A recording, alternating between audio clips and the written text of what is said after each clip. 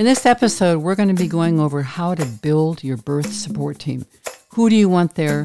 Why do you want them there? And how are you going to get help?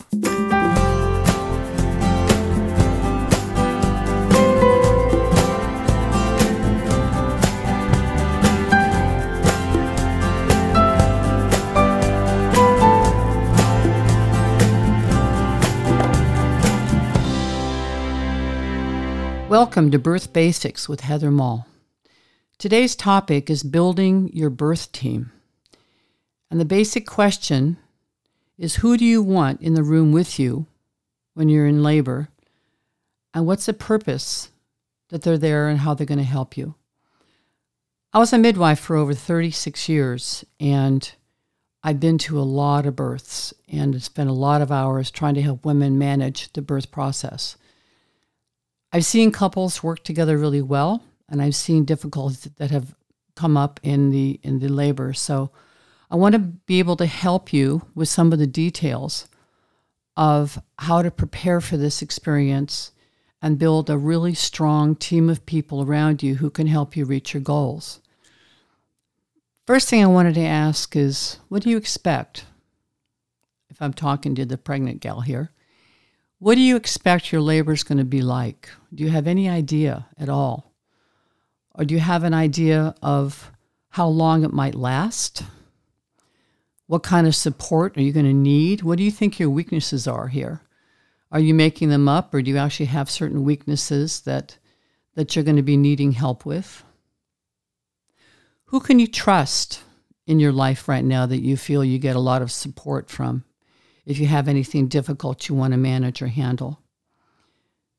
What kind of labor skills do you feel you already have innately? Or what kind of help do you think you're going to need assistance with if you run into trouble? So the bottom line here is, if you lose focus or confidence on how to get through it, who comes to mind as to someone who you think can help you? So these are some of the questions I wanted to kind of work on first.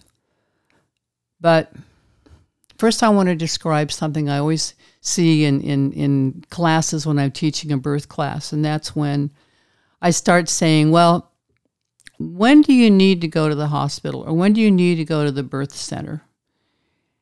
And everyone takes out their pen and paper and starts to write it down. And because I think there's an expectation that when you go to the hospital or go to the birth center, everything's going to be okay and you're going to be taken care of. It's not that that's not true, but it's incomplete. Because when you get to the birth center or the hospital or you're having a home birth, basically it's up to you. It's up to what kind of structure you have created for help. It's what you've practiced. It's what you've read. It's all the subtleties that get put to the test when you are in labor. So one of the challenges of having a baby is you're preparing for something that you've never done before, if this is your first baby. And your significant other, your spouse, your husband, or whoever's going to be helping you at the birth, if they've never been to a birth before, they too are entering in on something that they've never done before. The poor guy may stand there and say, well, I have no idea what contractions feel like. I have no idea how to help you. What do you want me to do? And labor is too late to try to sort that out. So what do you need to know now to make this labor go well? The first thing is you want to choose a team of people that will support your goals. And the very first member of that team actually is your doctor or your midwife. And you pick them, hopefully by having an interview with them first. Except sometimes I hear that some couples are going to a practice that has a lot of doctors, like maybe 6 doctors that are on call. So the challenge is he going to be the kind of guy philosophically that's going to help you with the kind of birth experience you want?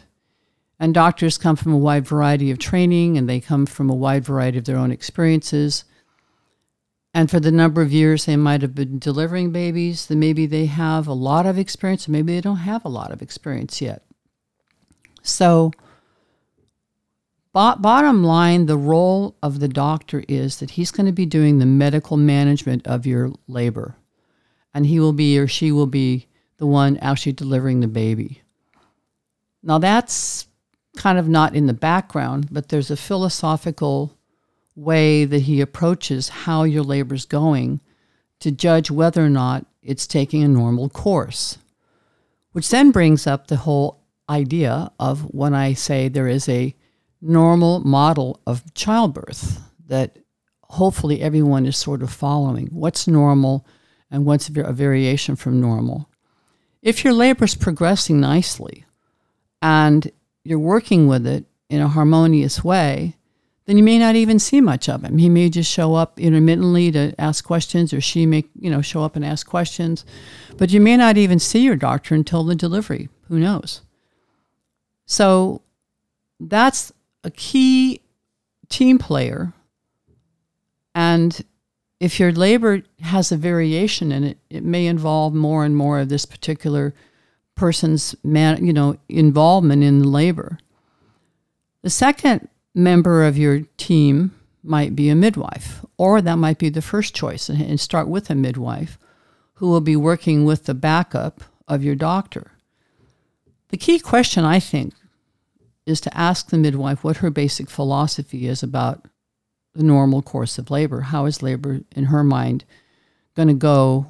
And if it's a normal way, what does she have to do to assist it or not assist it? Sometimes not doing anything and letting it go is the best way. And she will end up probably delivering the baby. So you may not even end up seeing your physician. Because if it's going in a normal way, then she'll do the birth. Then you have the primary labor coach. Your primary labor coach is someone who is the key person that's going to be supporting you during this labor. Now, some women just automatically assume it's going to be her spouse or the father of the baby or the person we call them their significant other, which I think is kind of impersonal. But the guy is going to be there to give you emotional and physical support. And he's going to have to be well educated on the normal model of a birth and how it should be going and how long things might last. But he's there to help coach you with your management of the labor process, your breathing, your positions you want to get into for labor, for comfort, early labor, how to pace yourself. I'm going to go over that in a little bit. In fact, the podcast after this one, as I'm going to be talking about how to create a supportive or effective labor environment, birth environment. But the labor coach's job is to encourage you, to help you keep going and do it in a way that you feel encouraged and skillful on how you're managing labor. If you have the kind of relationship where you have some difficulty in this area, then maybe you might have what we call a backup coach or a backup person for labor coaching. If that's necessary, then you can do an arrangement where your labor coach helps you more with the physical aspect of comfort, and then have someone else there to help you if you feel like you need the emotional support. I know these all kind of sound general, but I should maybe give you an example of what I've seen with couples that work well together and then some where we have some difficulty. The first part is if you have difficulty, it's having difficulty with what you're trying to get help with, and then your labor partner can't become upset or irritated because you're asking for something they think you shouldn't have, or the way you're asking it doesn't like how you're being rude or something like that. Now, I know that sounds unlikely, but I've actually seen that happen. The emotional support involves not ordering you what to do, but to assist you in doing what you both have agreed upon on how to manage these contractions. The secondary labor coach might be someone for just backup. For example, some labors last 16, 20 hours, and this person that's the primary coach may need a break or may need food or may need to just go outside and get a breath of fresh air, you know. And so you have a second person to help take over. The physical care of someone in labor is strenuous. I mean, it can be immense only because it might involve giving a woman in labor a continuous back support or back massage that can go on with every single contraction. And I hate to say it, but it can be for hours. Part of what happens with labor is that there's a lot of discomfort in the lower back because of ligaments that are attached to the uterus that pull on the lower back area when the contraction happens, and it can create a pretty bad backache. So a good strong man with big fists and big hands can do some counter pressure on your back and press against that area and help a lot. But if it goes on for hours, he may need a break, or he may need someone to take over and help out as well. So there's the physical aspect, emotional support. Now, some people like to include a doula. And a doula is someone who fits in addition to a midwife or nurses or doctors. And they're there as a non-medical part of the team, but they're there specifically to help advise you and get you through your labor skills in a way where they've had experience and they know what to suggest and when to suggest it. For example, changing different breathing techniques or getting up and moving around. When you're in labor, you may not think you want to move around, but she may offer, help in getting you to get out of bed and walk around and stimulate contractions. A doula is also someone who is there to help back you up with your birth plan. And I haven't mentioned the birth plan yet, but that's always a very key part of preparing for a labor, because you want to write down your goals in a way that you're letting your birth team know what kind of things you want to try to accomplish.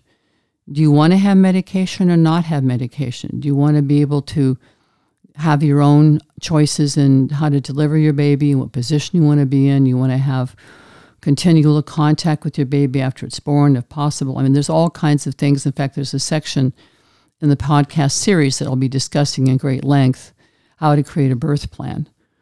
But a doula is someone that can be very valuable to help give your primary labor coach the kind of support in what he or she does to just let them know, maybe give them ideas on new techniques that they can try to help you get more comfortable or help, with the breathing techniques.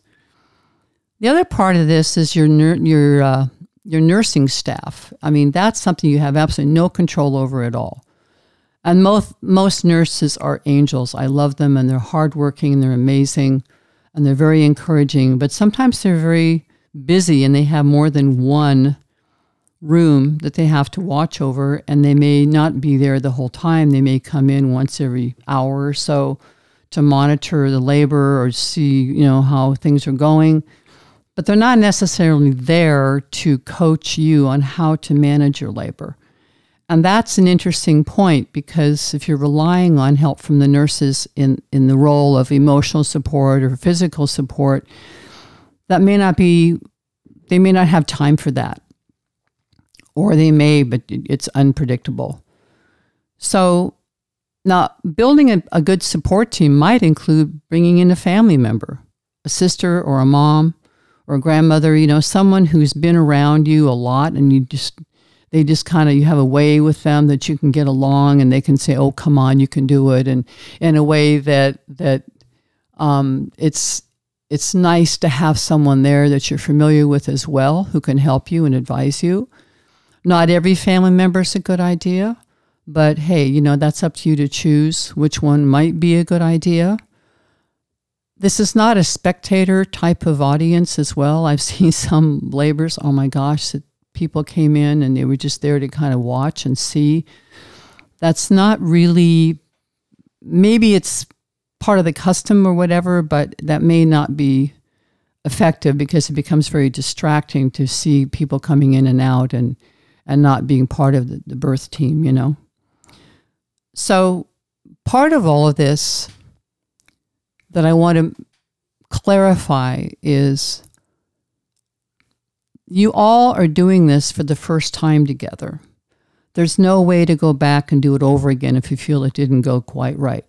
There's a way that you can work on this and build this in a way that you become more and more confident by having the people there with you that are aware of what your goals are and what you're trying to do. In fact, it's a good idea if you even maybe do some labor practice with some of the people that plan to be there, in addition to your main support person. The more you prepare for this, even though it's an experience you're not really totally positive how it's going to be, the better it's going to go at the test. And it's worth the effort and worth the talks. And in all honesty, I want to just mention one thing, and that is that not every man is comfortable with being a labor coach. And he may not want to say anything because he doesn't want to upset you and not make you feel like he's not supporting you, or he doesn't want to be there. But it's sort of like some guys are kind of just worried that they don't want to upset you, you know, or you know how it gets sometimes when you try to talk in your everyday life and then you end up arguing about something. And so I think it might not be a bad idea to have a heart-to-heart talk and say, okay, how do you think this is going to go? You know, what do you feel you can do? And then what do you feel uncomfortable with? And then you can talk about the areas of where he's not comfortable and come up with a solution ahead of time, or or create an idea together on, well, how about if I have so-and-so come to help you and help out? And then you see him take a nice deep breath of relief, and you may say, well, you know, that really might not be a bad idea. Because you think about it, sometimes this goes on all day and all night too. And to have it only the one person there to help you, it can be pretty exhausting. So I think it's worth it to not get sensitive about it, but listen to what he has to say or she has to say on being the primary person there to support you, and then talk about it in a way where you can come up with a solution ahead of time. And I've seen couples do miraculous things together, and I've seen couples, they're just amazing how much, you can see how much they love each other and how dedicated they are to each other. And then you have all the variations of that. So hopefully this has been helpful. We're talking about building your birth team. I think if you need any assistance or help in how to interview a doctor or a midwife, I could go over that as well. But just briefly, it's like you want to ask just their basic philosophy or what their experiences are with natural birth, if you want to have an unmedicated natural birth, and say, oh, well, I've been doing it for years, and you know, it's fine, and I've done it a lot, and no problem. Or you have someone who says, well, you know, you got to be able to really not get your hopes up, and you know, don't be rigid, and don't be this and that. And when you have a second person like that talking to you, you're going to have to find out what their typical reasons are that they're saying that, you know. If you have someone that doesn't like birth plans, well, birth plans are nothing more than just a list of a description of goals and things that you want, but it's not like a list of demands. But if they're looking forward to seeing your birth plan and they want to include it and they put it in your chart, that's a good sign. If you have someone who looks at your birth plan and goes, well, you know, I've seen these before, and they don't have positive things to say about it, then keep shopping, you know, because you have your right to create the kind of birth you want, and it's important that you are included in a way that you're all working together harmoniously. So thank you for listening, and I hope this has been helpful. anything I can do to increase your confidence in handling your labor, that's one of my goals.